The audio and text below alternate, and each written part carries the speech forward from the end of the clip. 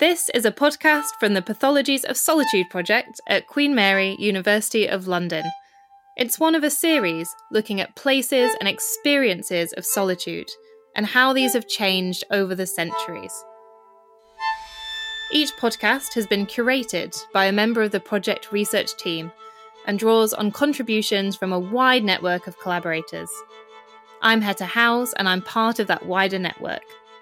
This is episode 2, The Garden.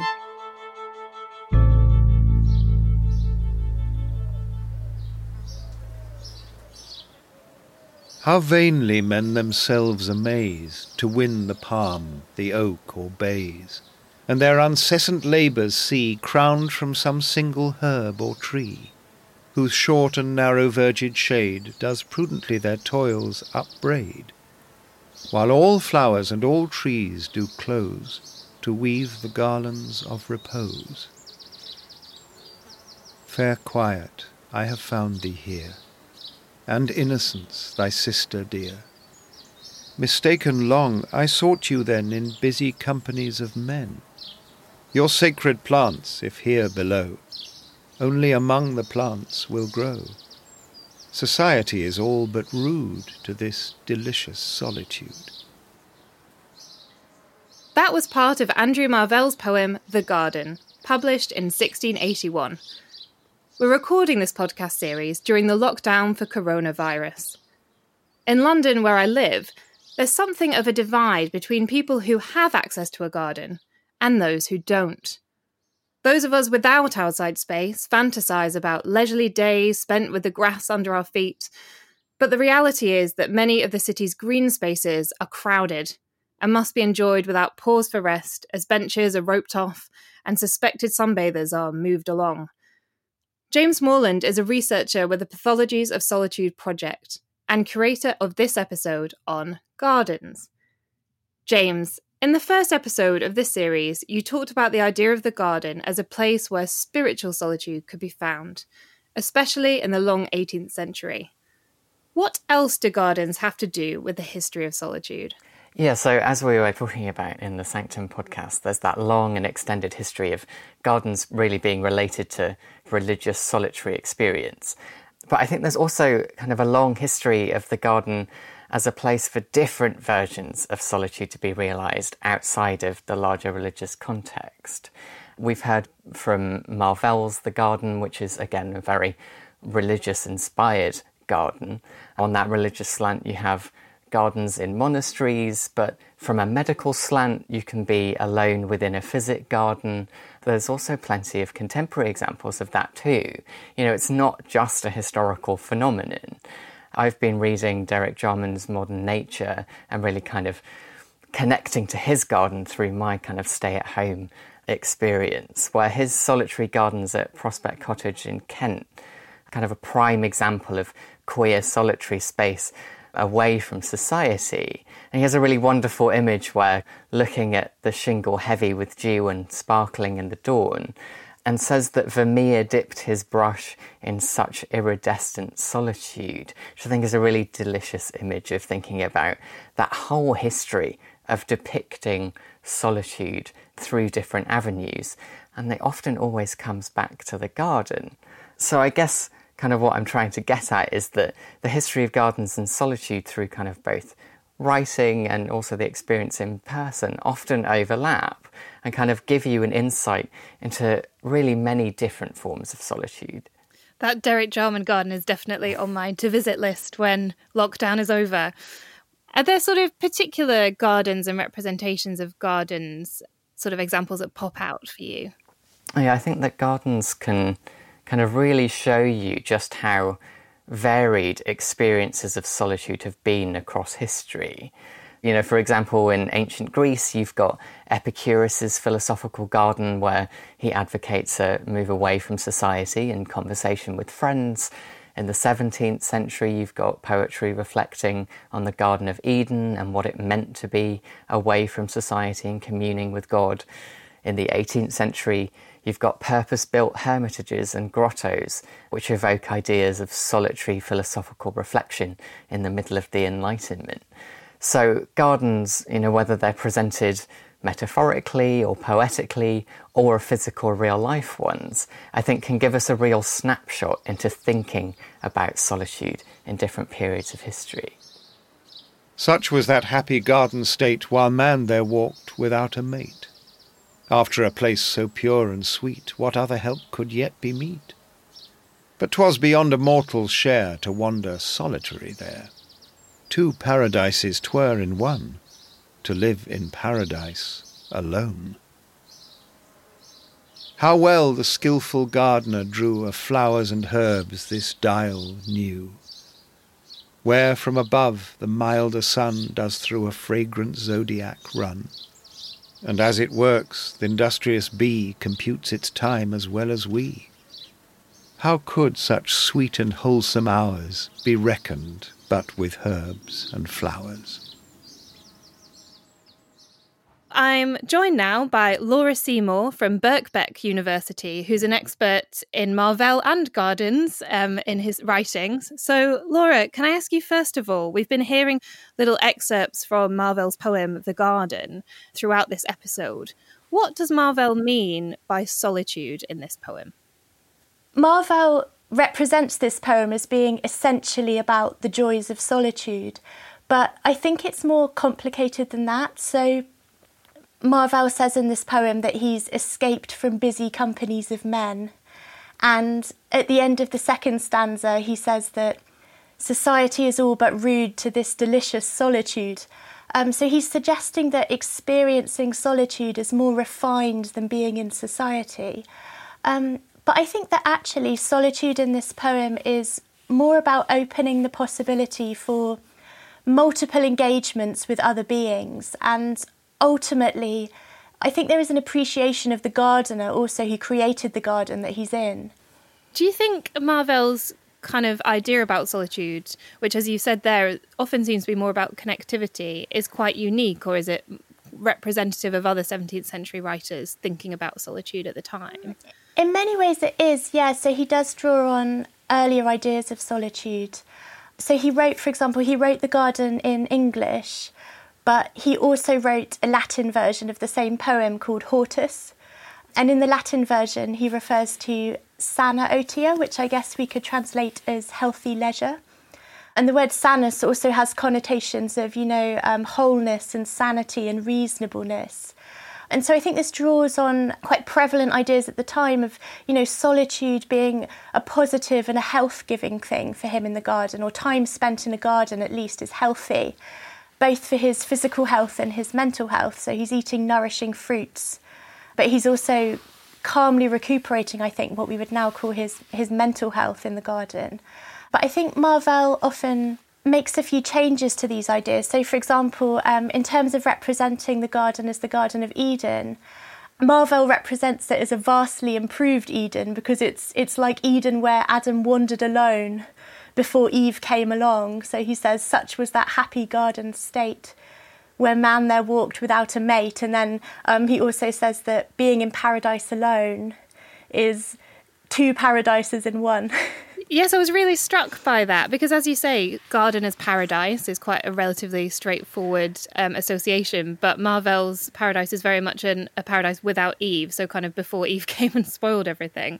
So on the one hand, as you say, this sort of solitary bliss where he's on his own. But then on the other hand, you've got Marvell populating this imagined garden with references to classical literature, with quite sensuous, maybe even erotic plants and fruit that sort of pop out at him. And it starts to feel almost quite crowded. So what's going on with that tension there? For Marvell, maybe Adam's fall comes through Eve, but it doesn't come through eating the apple. It comes much earlier. It comes when Eve just arrives in the garden. Just by being there, she takes away some of Adam's paradise because she takes away his solitude. And I think this insistence on, pushing everyone away and saying, get out of my garden, is partly generic. So quite a lot of pastoral poems are about male narrators sort of emphasising how much they love solitude, because it's a way of showing that they're self-sufficient and they have a balanced, well-framed mind and they're self-controlled. So I think rejecting female company is partly generic. But as you've said, he then does sort of crowd his garden. So he's got, as you mentioned, this sort of erotic or aesthetic or nourishing engagement with the fruits in the garden. They're sort of pressing themselves into his hands, and he describes the grapes as crushing against his mouth to make wine. And then ultimately at the end of the poem, he sort of comes to appreciate the gardener who's made the garden. And there are various personifications as well. So he says, "Fair quiet have I found thee here, and innocence thy sister dear." So he sort of welcomes these abstractions into the garden. But I think it's significant that they're personifications of absence. So he welcomes quiet into the garden, but really quiet is, the personification of no one being there. So maybe that's why she's so welcome. Yes, absolutely. And sort of interesting that the language used is so, well, I found it to be, quite erotic, sort of. It felt quite sexy to me as a poem. Are gardens usually this sexy in the 17th century? I think they can be. I think reading Marvell's poem Upon Appleton House is quite interesting. In that poem, the sort of sexy threat comes from lesbian nuns in their secluded nunnery. And the garden is kind of an escape from that. The garden is an escape into solitude, away from, the worldly pleasures of the nuns in their enclosed space. So it's interesting that in this poem, it's going on in the garden, I think. It's interesting in terms of Marvell's poetry. There's been a lot of speculation, obviously, about desire in Marvell's writing and in his life. Is there a sense in which we can read the garden in this poem as a space where one can imagine or entertain a different kind of desire outside of the sort of 17th century norm? I think so, yeah. So Matthew Augustine has said that Marvell is seeking in his solitude an idiosyncratic liberty, and particularly in the sense that it provided escape from the kind of political furores and the personal attacks on Marvell that were going on at the time. So, sometimes things got quite personal when people were accusing Marvell of being John Milton's lover, for example. I think we can definitely read desire in Marvell's poems about gardens and mowers as queer. So a lot of the source texts for the garden are classical texts about gay love. But I think that rather than reading, queerness as the one, or homosexuality as the one solution to how Marvell experiences his solitude, I think maybe it's useful to preserve the ambiguity and the multi-strandedness of his solitudes. One really strong desire that he expresses in this poem is the desire to be alone. And also some authors like Paul Hammond think that, one of the key desires in these pastoral poems by Marvell is the speaker's desire for his own self. So, he narcissistically seeks his own reflection in the water features of gardens and parks. And in Damon the Mower, this pastoral poem about a mower, Damon checks himself out in the reflective surface of his scythe. I love that image of Damon the Mower checking himself out in his scythe. I'm Hesse Howes, and I'm here with James Morland, the curator of this podcast episode, and we're talking about gardens and solitude. Why is it that a garden is different from, say, being out in the wilderness or the countryside? Is there something sort of specific to do with the garden being man-made? Yeah, I think it's kind of really thinking about the garden as a contained and a designed space that often leads to a very different type of solitude than, say, in the wilderness. And the way that it's made certainly affects the way that solitude is presented within it. So, if you take the Garden of Eden as a prime example, that's divine-made rather than man-made, but produces a divinely inspired reflection on solitude throughout the ages, and also has edges to be cast out of, thinking of temptation. But there's also that longer history of, specifically designed gardens, such as Kew Gardens, where it was initially built as a place of conversation for the mind, where solitude and silence should remain, according to the young poet Thomas Chatterton, who published a poem just after it was opened in 1770. But he also laments that it ultimately led to fulfill the desires of lust and desire with its solitary and hidden spaces. So I think what's really key there is that these gardens are designed for you to experience a certain type of solitude. Whether you actually do it or not is, up to you. So there's a sense of potential then in these gardens, so a chance to have a conversation with one's own thoughts or even with the divine, but there's also a sense of real risk. Yeah, I think there's always that danger that these gardens won't be used for what they're designed for. So in the case of Kew Gardens, Thomas Chatterton laments that it's because its solitary spaces have led to lust and desire rather than, those conversations of the mind, that it's, failed in its purpose. And the same goes for the religious aspects of conversing with the divine in these gardens. Who knows where your mind and contemplations are going to end up if you're left alone? So, as we're always talking about with solitude, it's an individual experience. And for every individual, your experience of a garden can go either way. So in terms of sort of the history of gardens and solitude, many of these gardens then are actually designed around different kinds of solitude, different kinds of being alone that people are seeking. Yeah, and I think the really key word there is the design element. Whether these gardens are real or metaphorical, they've always been designed to evoke a certain sense of solitude. We've heard Marvell's poem, The Garden. That is a design of a garden from his own thought process. So those poetic or metaphorical gardens give you a chance to experience that design space without having access to it, which many through the 17th and 18th century wouldn't have been able to. So gardens, whether they're metaphorical or real life ones, can kind of give you a real experience of different needs of solitude in different periods of history. And are there some real gardens that are we can tell are directly inspired by poetic or metaphorical gardens? Is there any sort of relationship there in terms of the design? I might want to design a garden like Marvell's poem, for example. Yeah, I think a really interesting example is the garden at Sissinghurst Castle, actually. It's a National Trust property. I've always wanted to visit that. I know, me too. I'm just dreaming of it in the stay-at-home order.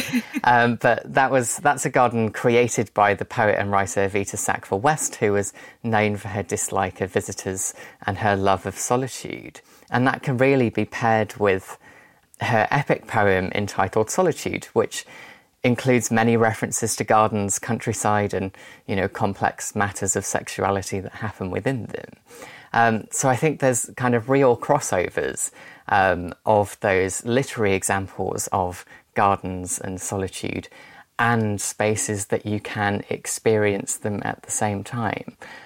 So I would very much like to go with you to Prospect Cottage and Sissinghurst Castle with our books in hand to both experience the literary and physical solitude together. Oh yes, I'd love to be wandering about in a garden right now, drifting past banks of lavender, listening to the bees. One of the best examples of a 17th century garden is at Ham House on the Thames, just south of Richmond, and we invited head gardener Rosie Files to summon it for us. Today it smells like the Mediterranean because the lavender is starting to have very large buds and about to pop. The entrance is quite grand, right on the River Thames, and at the moment we're keeping the grass a bit long so it doesn't look quite as sharp as it might, but it looks very naturalistic and meadowy. There's a number of sort of areas of the garden that people can wander into. The first is the cherry garden. If you walk through that quite intimate space, you're then onto the south terrace, which stretches out across a very large area we call the Platts, which is surrounded with gravel, and then out to the wilderness, which is a 17th century artificial creation of countryside. The wilderness area actually in size takes up approximately about a quarter of the garden space. It's the most authentic area of the garden we have today. It was it began to be restored in the mid-1970s. It was a sort of flattening of everything that was there and a replanting to a plan dating from the 1680s. So we have 16 compartments in there. They have hedges made of hornbeam. The hedges are intentionally the height of an average person so that you can peep over the hedges to look in to see what's going on. 16 compartments, 8 of them are enclosed, and they enclose very large shrubs, all shaped as domes. And 4 compartments have summer houses in, where people would go and spend some time, especially if it was raining or too hot. And those compartments with summer houses in, we believe, had mechanical structures in them so that the summer houses could move around. So if you were in too much sun or the rain was getting in, you had a handle that you could twist and turn and the compartment would move around. The thing about the wilderness as an area is that depending on where you are in it and how you use it, it can feel like a massive expanse and quite wild, or it can feel very, very intimate and private. And that's how we see people using it today. So when the garden is open on a busy spring weekend, you'll see families using it for the most amazing games of hide and seek. And then at the other end of it, you'll see people sitting on their own, perhaps in a deck chair, perhaps in a summer house, reading. And literally I could be, walking 3 hours and then come back in and the person is still in the same position, still on their own.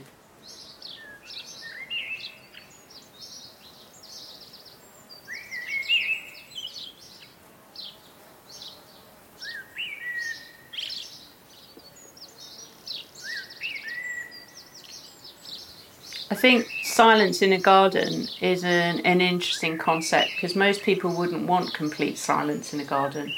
You'd want to hear the soundtrack of nature while you're there. One of the things during lockdown that we've really noticed is that nature's volume has been sort of turned right up in our senses.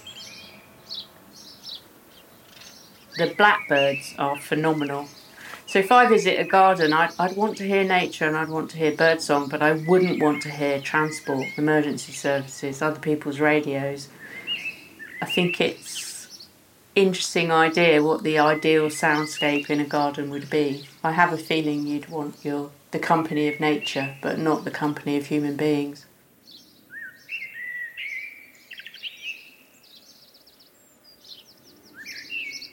I think in a garden of the size of Ham House Garden, it would have been a fairly crowded gardening estate.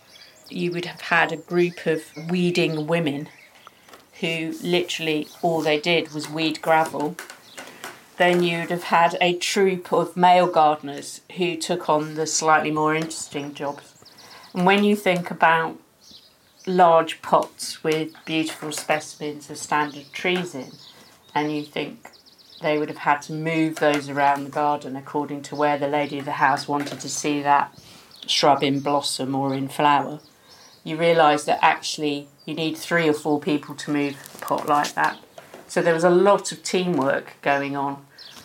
I think in terms of the solitary gardener, I think that might be a bit more of a modern invention, and I think it links to the idea that gardens can be about well-being as well as about enjoyment or the one-off experience, and that spending time nurturing and watching something grow as a result of your timely interventions is a very reassuring thing at times in a difficult world.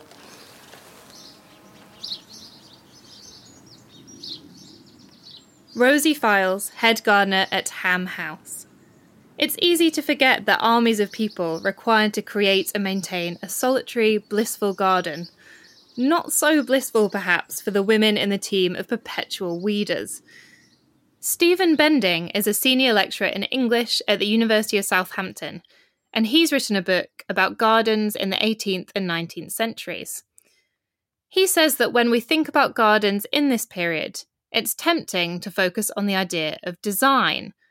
but that this can often exclude women and how they experience gardens and solitude. I asked him about particular elements in gardens of that time that were especially focused on solitude. And I was particularly interested in something I spoke about with James earlier in this episode: the structures, some quite elaborate, that were sometimes built in landscape gardens to evoke the hermits of the past.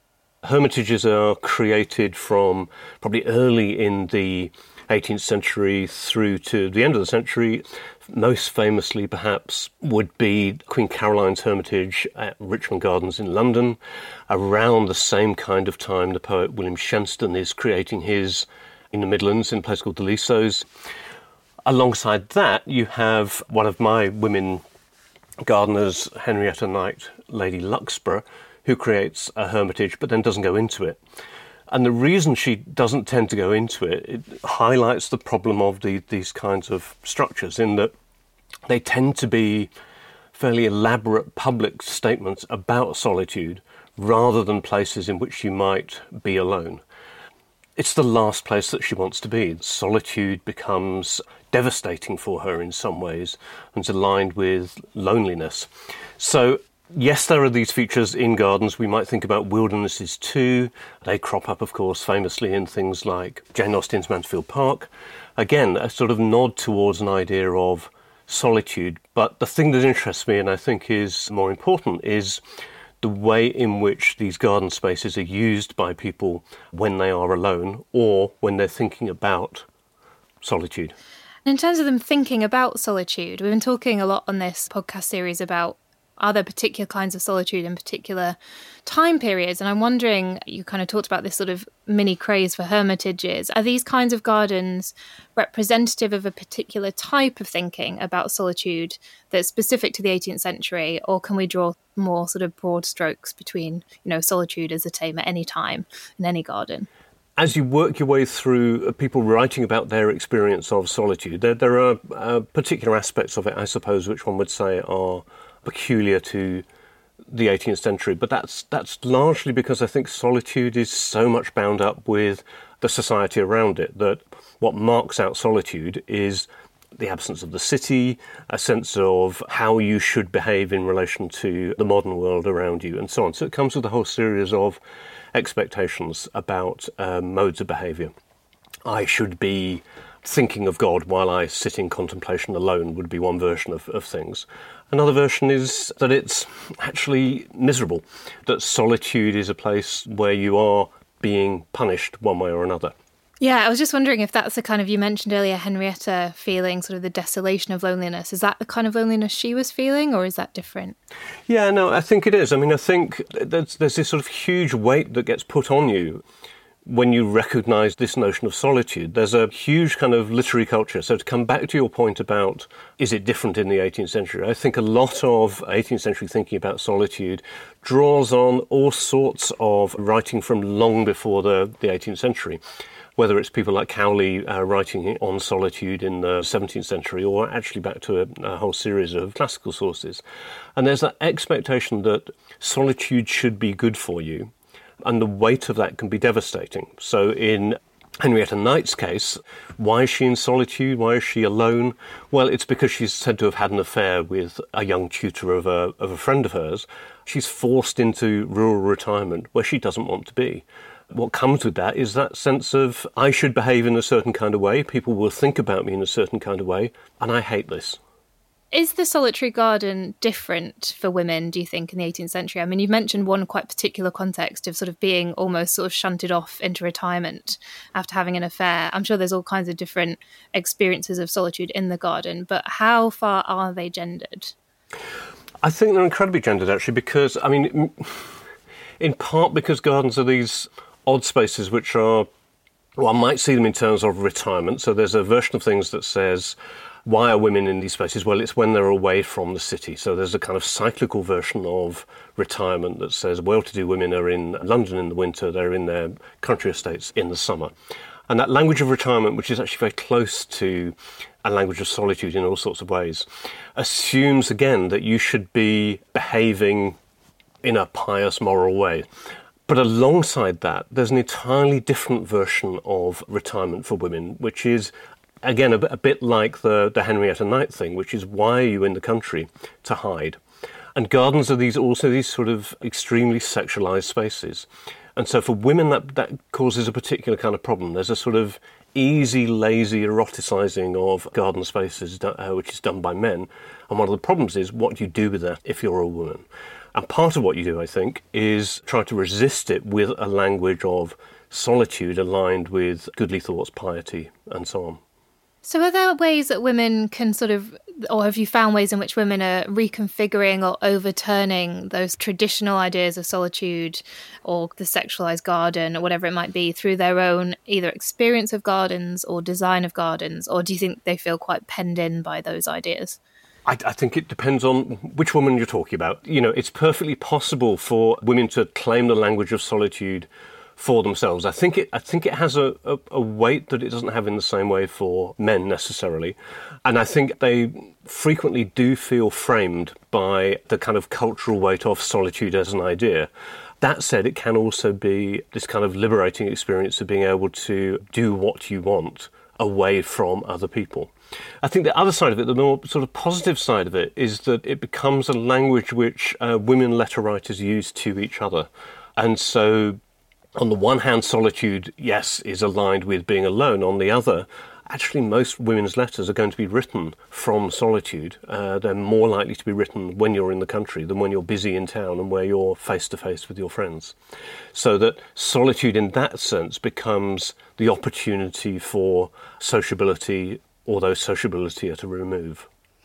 And do you think, we've been sort of thinking a bit in this podcast about the difference between literary representation of gardens, sort of metaphorical gardens or imagined gardens, and actual sort of lived gardens. Do you think there's a difference between how solitude is represented in literature for women and how they actually experienced it themselves? I mean, I think you've kind of already touched on this actually in terms of there's sort of these sort of idealizations or tropes and then sort of real experience, but I wondered if there was any more that you wanted to say about that. The only thing I'd really add to that is that it's tempting to make a distinction between the literary and the lived, and that's absolutely right. At the same time, I think that a lot of those literary tropes are themselves lived. It's what's in people's heads. It comes to women very quickly that they're articulate, well-read women, and these are the tropes that are in their mind when they find themselves alone in gardens. What should I be in relation to them is the kind of question that's always raised, and it's played around with constantly in letters between women written from their country estates. I think that's such a good point. And one thing that comes up in your book that's quite important as well is an idea of class. I tend to think of gardening during this time period as quite reserved for the privileged, people with a bit more money and a bit more time. Does that tend to be the case, or have you found examples of less well-to-do women who are involved either in garden design or experience of gardens? You're absolutely right. Gardens are inevitably, if they're of any scale, it means a lot of money, and it means taking land out of productive use. The women gardeners I found on the whole are wealthy women, and they tend, of course, to be they tend to be single, whether that's widowed, separated, and so on, because otherwise the estate is largely in the hands of men. So women gardeners in that sense tend to be something of a quirk. They tend to be, if not aristocratic, at least very well heeled. That said, yes, that book ends with an example of a governess who is working in the garden that's not her own, but that feels like her own. And she shares many of the kind of ideas about solitude that we'd find with aristocratic and well-to-do women throughout the 18th century. So someone like Ellen Wheaton, writing in the kind of early years of the 19th century, acutely aware of being alone in the garden, acutely aware of how she might transform an outdoor space in her own image, but also, of course, how other women might then claim that space for themselves at her expense. And alongside that, of course, the thing that I think it will now be impossible to get at is gardens are full of women, but most of those women are poor. They're doing things like weeding, lots of kind of manual labour of one kind or another. It seems to me that there are experiences there of solitude, of shaping spaces on a small scale, whether that's a flower bed or something larger, that we'll just never be able to get at. We tend to kind of blot out those lower class and working women because we simply don't have access to how they're thinking and how they're feeling, because the records of those women are written largely by men, largely by those in the kind of professional and upper classes, and they have no real interest in the experience of those women. Stephen Bending. And that brings us to the end of this episode of Spaces of Solitude. Thank you for listening to this podcast from the Pathologies of Solitude project, generously supported by the Wellcome Trust and hosted by Queen Mary, University of London. It was presented by me, Hetta Howes, and produced by Natalie Steed. To hear the rest of the Places of Solitude series and discover more about our work, search for Solitude's Queen Mary.